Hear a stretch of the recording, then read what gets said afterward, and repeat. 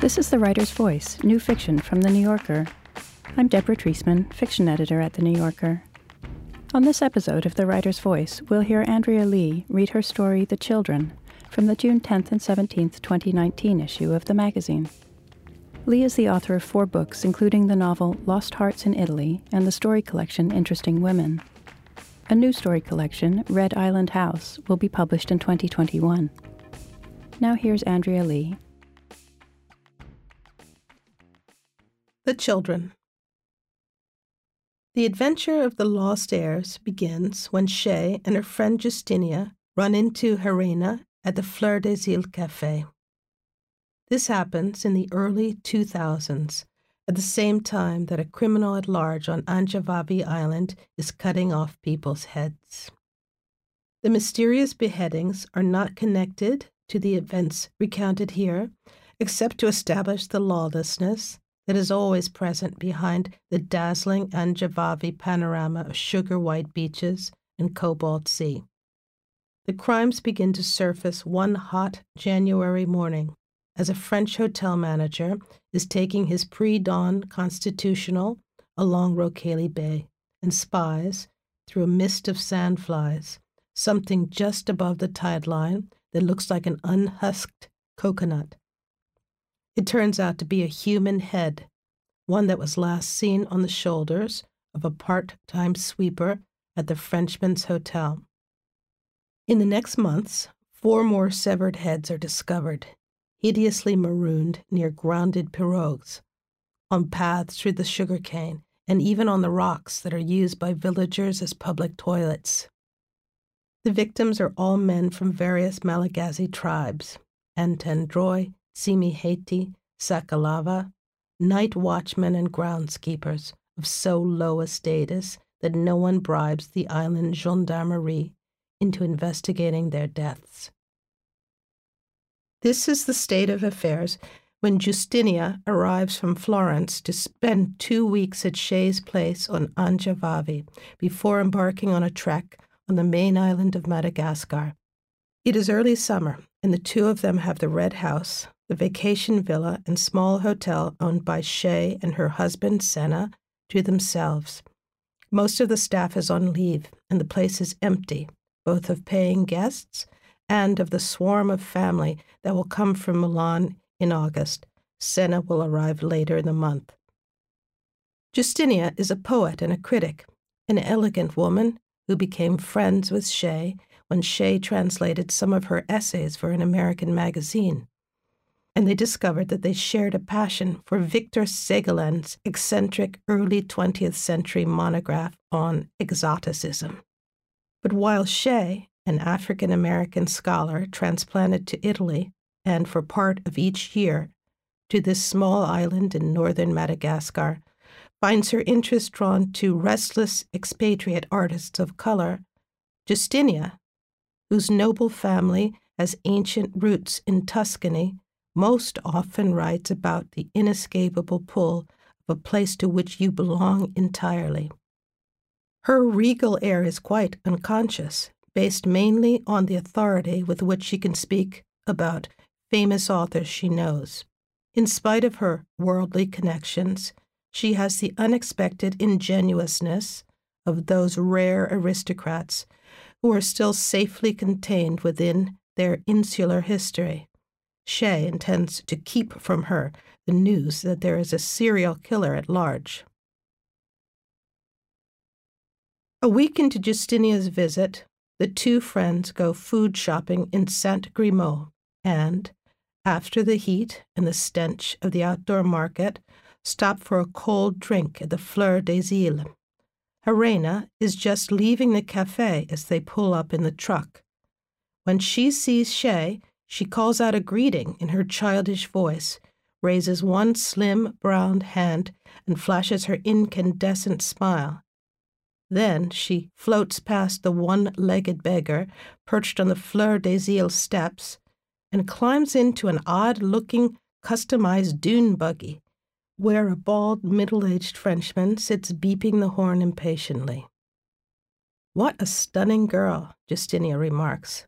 as she and Shay chase flies from a sticky table on the veranda and settle themselves where they can keep an eye on the baskets of vegetables and bread in the back of the pickup. Yes, Shay says.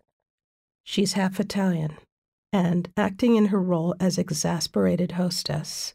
For during the week with Justinia, there has been no rococo tropical sunset, no rare lemur or chameleon, no gaudy market stall, no fluorescent coral or blinding expanse of beach that has dispelled her guests' queenly, slightly bored air of expecting something more.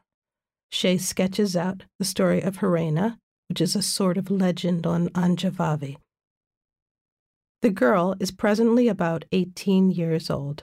Her father, Leandro, is a heroin addict from a noble Roman family, a family that shipped him off to Madagascar when he was in his early 20s.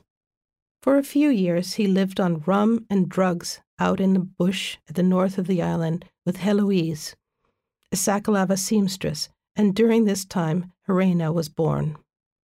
When Helena was 3 or 4 years old, Leandro's father died, and Leandro returned to Italy, where he'd inherited an estate in what Melville once called the accursed Campagna of Rome. He soon cut off contact and stopped sending money. And when Heloise, who had taken up with a French merchant from Saint-Grimaud, perished suddenly after a miscarriage, the girl was left to the mercy of her grandmother, who wasted no time in settling her gray-eyed, barely pubescent granddaughter with Hans, an affable middle-aged German who sold construction materials. Shay first saw Helena with him one Saturday night when the girl must have been about 15, standing forlornly on the crowded concrete dance floor of Tonga Soa, clutching a large vinyl handbag, while Hans cavorted in a karaoke show on stage. Helena, even then, was extraordinarily pretty, with fawn-colored hair and skin, long spindly legs, acerbic breasts, and a beauty mark beside an arched nose that looked as if it belonged on an ancient marble statue in a museum thousands of miles away. Shay is warming to the subject when Justinia suddenly interrupts. "Wait," she exclaims, and then incredibly adds, "I know this story. I didn't remember that it happened here. I know him, Leandro, the father." It is almost noon, and the Fleur des Îles is filling up with rich Malagasy and Indian kids from the Lycée Sacré-Cœur, devouring pain au chocolat and monopolizing the 3 backroom computers. Outside in the glaring, dusty street, ragged boys hawk trays of samosas, and Comoran women with laden baskets on their heads file down to the port. Shay watches them, as Justinia tells her that in the tight circles of old Italian nobility, which are as closed as kinships can be on Anjavavi, she's met Leandro a few times at weddings. Moreover, one of his sisters is married to a cousin of Justinia's husband. Leandro is a sort of Italian Sebastian Flyte, extravagantly good-looking, a hopeless addict, and now a doomed recluse. What made him notorious was that 18th-century-style exile imposed by his family to an island that no one had ever heard of in the north of Madagascar. "I'd like," Justinia says, gazing into the dregs of her glass of papaya juice, "to meet this Helena." Later, Shay wonders why she saw no harm in this. It has to do, she thinks, with the general trifling nature of her behavior in Madagascar, where her brown skin and her American expansiveness lend her a false sense of familiarity with the people of color around her, people of the island, whose language she doesn't speak and whose values and motives she will never fully understand. Shay mentions to Romolo, the Italian proprietor of the Fleur des Îles, that she wants to talk to Helena, and sure enough, early the next afternoon, she catches sight of the girl making her way down the beach toward the red house in the indolent manner of a cat that has just decided to roam in that direction. She is dressed in white jeans and a tight sleeveless top that drapes from a metal ring around her neck, and her pale, kinky hair, free of extensions for once, is caught up at the crown of her head in a poof that is very becoming. When Helena, Justinia, and Shay sit down on the veranda, Shay can see that her friend is, for once, at a loss. It is one thing to take an impulsive interest in someone whose life seems like a fairy tale, and it is quite another thing to have that beautiful young person sitting in front of you with shining, expectant eyes and a valiant, determined poise. Justinia, who this afternoon has been writing an essay on Octavio Paz, is a handsome brunette in her late 30s, presently barefoot in a bathing suit, with a pair of tortoiseshell glasses perched on her freckled nose. She looms over Helena like a dowager empress over a royal pretender. After ascertaining that Helena understands Italian, she tells her that she is acquainted with Helena's father and that Helena much resembles him. The effect on the girl is electric. She begins to tremble. And Shay thinks that this is exactly the wrong way to go about it. Making such a statement is like promising a shower of gold. For years, Helena has nourished herself on the myth of her Italian father, and now it is impossible to keep the subject within the bounds of simple conversation. Then Helena begins to tell the two women something that Shay has never heard before. That when she was 16, her first lover, Hans, who always treated her with great respect, she says, as he would have treated a white girl, gave in to her pleas and took her to Italy. And there, she actually made it to the gate of the country villa near Nemi, from which her father, years before, had sent her a single letter. The gatekeeper, a peasant who spoke mainly dialect, told her that the house was closed and the family abroad. Through the gate she could see up a long road bordered with umbrella pines to what looked like the gleam of parked cars. She told the gatekeeper that she was Leandra's daughter, and he told her to go away. She left a letter stuck in the gate, and afterwards wrote from Anjavavi, but there was never a reply. Soon after recounting this tragic story, Helena finishes her coke and departs, but not before giving Shay and Justinia 3 kisses each, Malagasy style, with fervent emphasis, as if her fate were now in their hands. She leaves the red house through the back entrance, which leads to the road through the rice field, where Shay can hear the tootling horn of the Frenchman's dune buggy. Speechless, Justinia and Shay stroll down to the edge of the sea. It is close to sunset and low tide, and they stand in the warm water and watch a little band of village children drag fishing in the shallows with a length of tattered cloth. She does look like Leandro, Justinia remarks after a pause. What are you going to do? I suppose I should contact the family, his sister. But she sounds vague. Shay also has conflicted feelings. She knows that Helena is who she says she is, yet it is difficult to believe the tale of that trip to Italy. First, it is too hard to imagine that Hans, the eminently practical German, would go through the Byzantine process of getting a tourist visa for a Malagasy girlfriend he didn't intend to marry. Second, Helena told the story in the same histrionic tone that Shay has heard her use at several parties in tipsy rants about the wealth and power of her Italian father. You've opened Pandora's box, Shay's next-door neighbor, Madame Rose Rakoto Malala, exclaims when Shay and Justinia go over for tea the next day. Madame Rose is a wealthy marina from the capital and has scant esteem for the Sakalava and other coastal peoples. She is not at all a nice young woman. She takes after the mother, who was no seamstress, but a bar girl, plain and simple, and she drinks and smokes rongoni all day long. Helena acts innocent, but she starts fights, even with bottles, right in the road. Now that Hans has disappeared, she goes from one white man to another, except when she is working, changing money for those Comoran hoodlums.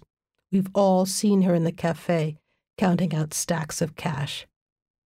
Here Madame Rose gets up from the table and leans her slim waist over the railing to harangue two of her maids, who are hanging out clothes beside the generator.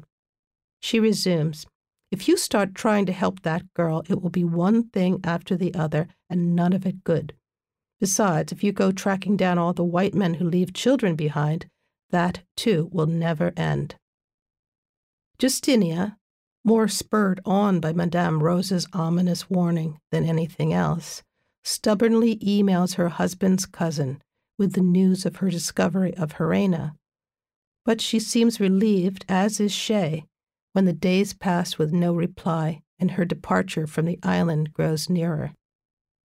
Still, a curious social electricity now seems to surround Justinia and Shay.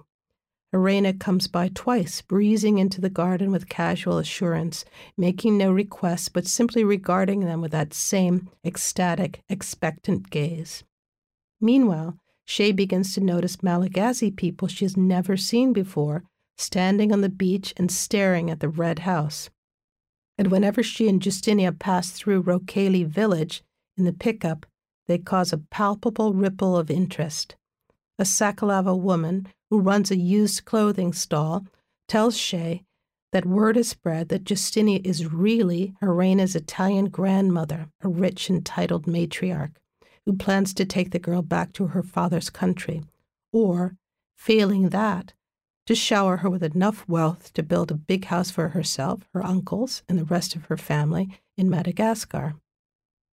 Though youthful Justinia would be insulted at the supposition, the islanders afford enormous prestige to grandmothers.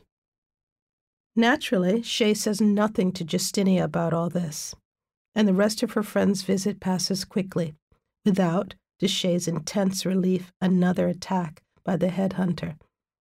Shay introduces Justinia to Père Joachim, a Betsy Leo priest from Anti-Siranana, who is the author of a lengthy treatise on Jean-Joseph Rabia-Rivolo and other Malagasy poets, and the three pass a delightful evening discussing the Negritude movement, Machado de Assis, and James Baldwin. On the morning of her departure, Justinia has still heard nothing from Leandra's sister, but she promises to make a round of telephone calls when she gets back to Italy. "I feel strangely under obligation," she confides to Shay. "You're trying. What more can you do?" Shay replies, also feeling weighed down by a peculiar burden of duty. One thing she has learned in her few years of sojourning in Madagascar, with its convoluted history and its pulse of dark magic concealed just under the skin of events, is that in this country, whatever happens close to you, under your roof, say, becomes part of you, though you may not realize it at the time. Justinia departs, with kisses and effusions, leaving behind an envelope containing the generous sum of 30 euros for Helena, as well as an almost new beach dress. The next day, Shay doesn't receive a visit from the girl as she half expects to. But while she sits reading after lunch, she hears a subdued hubbub from the far end of the garden, near the gate to the beach. Soon, Tumbu, the old man who fills in as factotum when there are few guests in the red house, calls out to her that there is someone down by the water who wants to speak to Madame Shay. When Shay asks who, he mumbles confusedly that it is someone from the Grande Terre.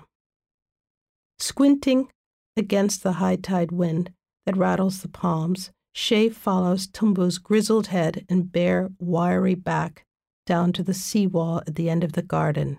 There she finds waiting a tall, unbelievably handsome teenage boy, whom she has never seen before, but recognizes immediately, for he is almost a twin of Helena. He has the same fawn coloring and sculptural nose, but his eyes are the clouded turquoise of certain alpine lakes, which gives him an oddly blind look in the blazing sub-equatorial sun. He is barefoot, dressed in long shorts and a tattered Italian football jersey, and his sandy hair is clipped close to his skull. Shay greets him in French, asking him his name and invites him into the garden, but he stands staring at her with those eerie eyes and replies in a Malagasy dialect that Shay doesn't recognize. He doesn't speak much French, Tumbu explains rather condescendingly. His name is Didier, and he is from Morondava, far south of here, and he wants to see the mother of his father, who is the Italian Leandro. Didier will only come a single step inside the Red House gate. So Shay stands with him near the threshold, and as Tumbu interprets, learns that the boy is 16 and was born on Anjajavi to a young woman of the southern Sakalava tribe named Adi, who worked as a hotel maid. Leandro never lived with Adi, but he loved her, and, after the boy was born, paid for her to return to her family on the Big Island, promising to join her there. Of course, he never appeared or contacted her, and eventually, leaving her son with her people near Morondava, she found work at a shrimp farm in Mahajamba Bay, and soon afterward died there of malaria, as so many do in that harsh line of work.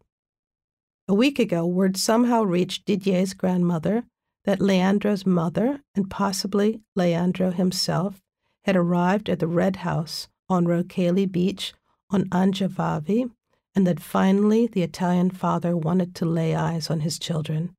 So Didier left Morondava and traveled north for 4 days and nights by foot, bush taxi, and ferry. Once on Anjavavi, he walked the 6 kilometers from the port to Rocaille Beach. As Shay listens, she becomes more and more furious, with herself, with Justinia, and with a tall Italian phantom who seems to have been summoned up from the ground beside her. Now that she has seen 2 of Leandro's children, she can imagine exactly what he, the absent father, is like.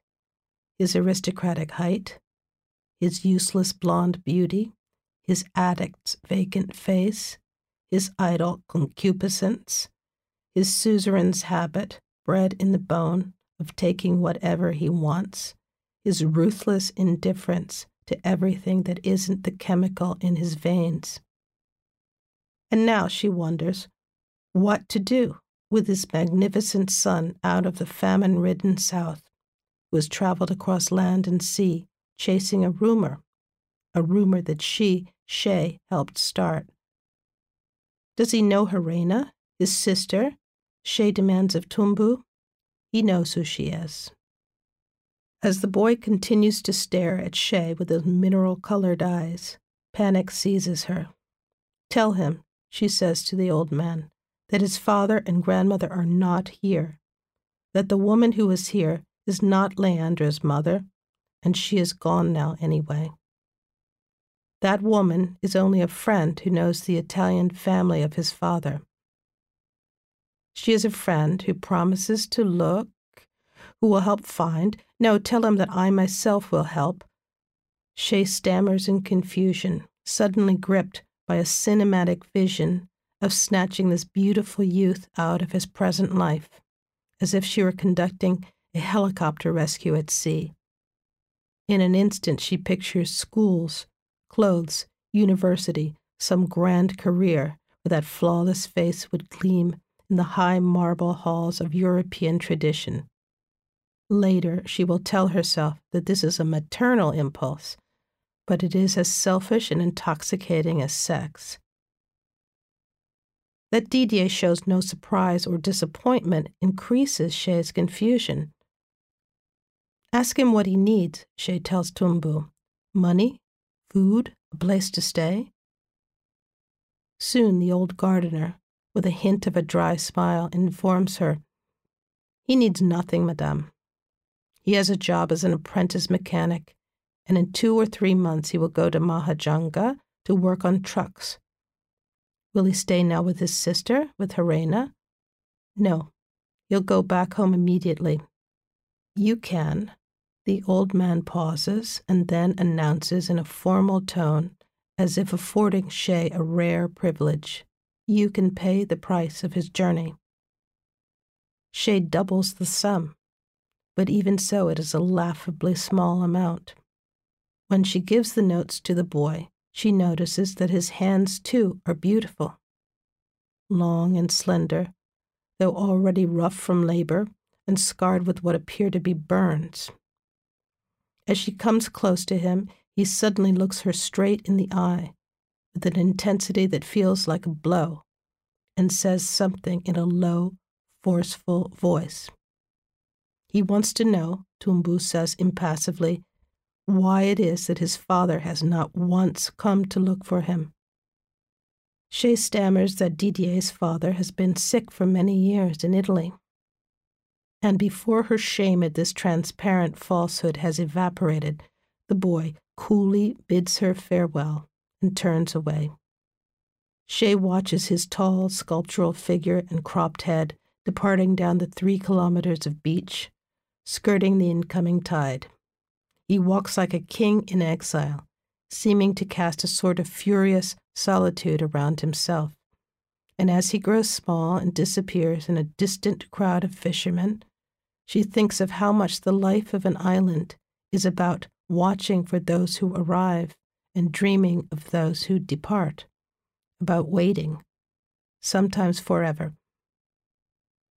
Madame Rose, Rakotomalala, and Shay's other friends on the island are of the opinion that Leandro has fathered no more children in Madagascar. But in the following days, Shay gets jumpy whenever she hears visitors arriving at the Red House. She has visions of an army of gorgeous bastards pouring into her garden. She tries to avoid places where she might run into Helena, whose face grows more and more piteously crestfallen as the weeks pass with no word from Justinia. One morning in September, just before Shay leaves for Italy, she sees the girl at the Fleur des Îles, heavily made up and dressed in a theatrical Comoran lamba and headdress, deep in conversation with a quartet of South African tourists. Clearly, she has thrown herself wholeheartedly into her money-changing, and she nods to Shay with haughty indifference.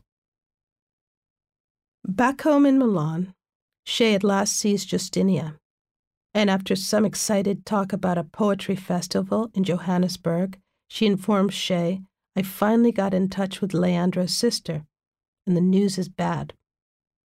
Leandro is dead, has been dead for a year, that this is the first I've heard of it. Overdose or AIDS, though they're very vague about it.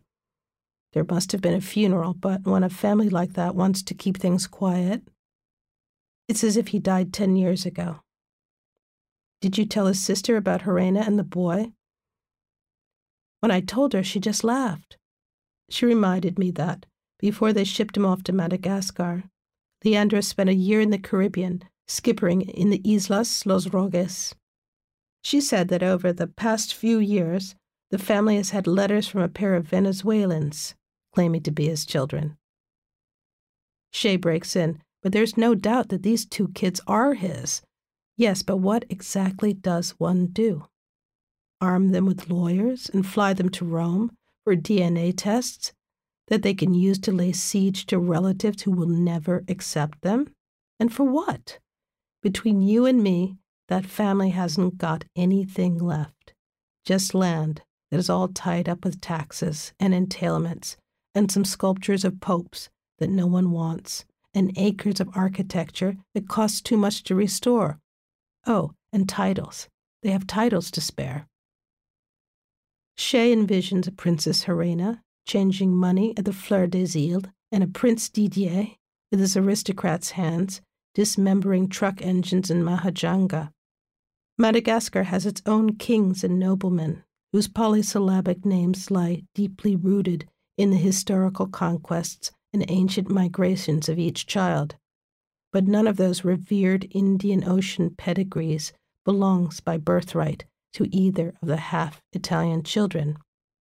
And on the tourist island of Anjavavi, what would a hereditary Roman certificate of rank be without money to back it up, but a meaningless piece of rubbish, another plastic bag blowing down the beach?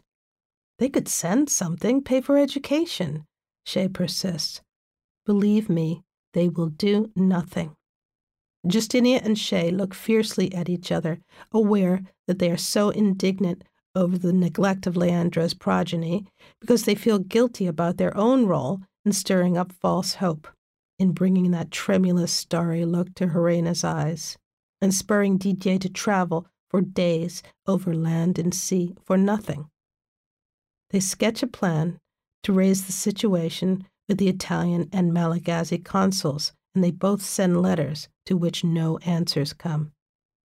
And so bureaucracy performs its traditional task of transmogrifying action into inaction, and the two women lose themselves in their own busy lives. At Christmas, when Shay and Senna traveled to Madagascar, Shay is pregnant with their first child. This makes her the center of attention, but she still keeps up with the gossip, and the first thing she hears is that Helena has married a half-Chinese musician who has taken her to Mauritius, where his band plays in the smaller clubs and hotels. It is a love match, and Helena is said to be always dressed up and much admired, but drinking more than ever and doing hard drugs. Shay is told that when some visiting Italian finally gave Helena the news of her father's death, she flung bottles, clawed her own face, and screamed that it wasn't true. That even now she talks about Leandro as if he were coming to fetch her. Her husband is patient with, maybe even proud of, what he calls her European behavior. But people on Anjajavi say that she is possessed. Nothing good, they say, will come of her. As for Herena's half-brother, Didier, the phone number he gave Shay is out of service, and no one can discover his whereabouts in Mahajanga or Morondava, though there can't be many mechanics like him. So the lost heirs who came into Shay's life are just as suddenly gone. Around the same time that Helena got married, the murderer who had been cutting off heads was caught hiding out in the cane. He was a lunatic from Toamasina, a Betsy Misaraka dock worker of fearful strength, whose whole family perished in the catastrophic floods of a few years back. He was, they say, obsessed with the idea of chasing Vazaha out of Madagascar, of eliminating the rich Europeans and Indians who were offending the spirits of the ancestors and who for so long had plundered the wealth of the country. His twisted method was to kill Malagasy men who worked for the foreigners. But he had no chance to expound on this in a trial or even to languish for more than a day in the medieval hell of Anjavavi's prison, because on the way to the courthouse he was seized by a mob of islanders and promptly lynched, torn to pieces, burned, and cast into the sea. Shay's neighbor, Madame Rose, and the staff of the Red House all have a gentle air of pitying the murderer as a man cursed by madness, and placidly seem to accept the idea that justice has been served. With no newspapers to pick up the story, and with both criminal and victims at the bottom of the social scale, talk of the drama soon fades away. Shay herself cannot help associating the unspeakable murders with the plight of Helena and Didier. But is it a plight? Wrong was certainly done, by miserable Leandro and by his stony-hearted family, but also by Justinia and Shay with their frivolous intervention. They were like magpies who settle on cattle and peck open wounds. During the next years, as more hotels are built and charter flights arrive from Rome and from Paris, prosperity steals over the island like a gilded mist, and pale, half-European babies become a more common sight in the villages and on the beaches. Some of them are loved, legitimized, and even taken away to live comfortable lives in France and Italy. Others grow up amid conflict and squalor. The situation of Helena and Didier, no longer unusual, fades into the constantly rewoven fabric of gossip and fantasies that makes up island history. By this time, Shay and Senna have a small son and daughter of their own, who, being half Italian and half African American, are often, during their holidays on the island, mistaken for mixed-race Malagasy children. With the births of Roby and Augustina, Shay suddenly knows the crushing force of that incomparable love, which, when the parents are from different worlds, brings with it all the shadows of historical conflict in custom and color and speech. Darlings of fortune, adored by their Italian and their American grandparents, Shay's children grow up fluent in 2 languages. They are at home in Milan and in her native city of Oakland, and also in Madagascar, where they pick up rudimentary French and Sakalava dialect as they splash in the warm Anjavavi waters. From the kids they play with on Rokeli Beach, they grow used to hearing lurid stories of sorcerers and ghosts, even the horrific tale of the headhunter. And because the disgraceful misadventures of foreigners are the villagers' entertainment, they absorb the details of intricate scandals as well. Buried somewhere amid all the other unsuitable anecdotes that her son and daughter bring home, Shay suspects, is a distorted account of the Leandra story, but she is certainly not going to bring it to light. Sometimes she sits at her little writing table at the end of the garden, and from the deep tamarind shade watches Roby and Augustina at play on the dazzling sand with a horde of village and tourist children, the hollering crowd expanding and contracting with algorithmic logic, like a flock of starlings, as they splash in the waves, play raboka, raise hermit crabs, or draw mysterious labyrinths in the sand for the island version of hopscotch. Her son and daughter are always the focus of her vigilance, with their wild hair burned brassy gold, their faces bearing the stamp of distant continents. Children healthy and loved, who play in front of the house of wealth that they will inherit, who, in short, have everything. And from time to time, as Shay watches them, she'll unavoidably envision a boy and a girl, who are their shadow twins, Didier and Helena, the beautiful children who have almost nothing.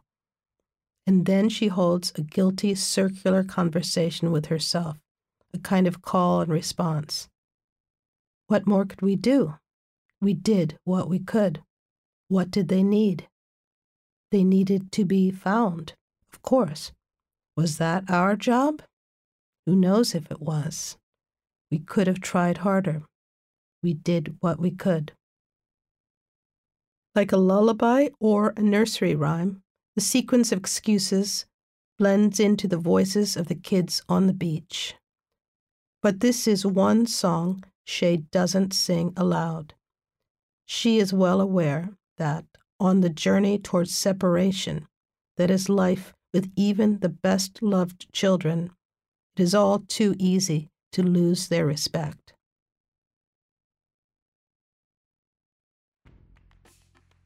That was Andrea Lee reading her story, The Children. She's been publishing fiction and nonfiction in the magazine since 1982.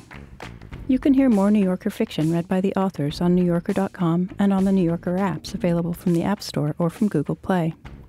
On the New Yorker Fiction Podcast, we invite writers to choose stories from the magazine's archives to read and discuss. This month, Andrew Sean Greer reads I Live on Your Visits by Dorothy Parker. You can subscribe to that and other New Yorker podcasts by searching for The New Yorker in your podcast app. Tell us what you thought of this podcast by rating and reviewing The Writer's Voice in Apple Podcasts on iTunes. Our theme music is by Jordan Batiste and Ross Michaels of North American Plastics. The Writer's Voice is produced by Jill Duboff. I'm Deborah Treisman. Thanks for listening.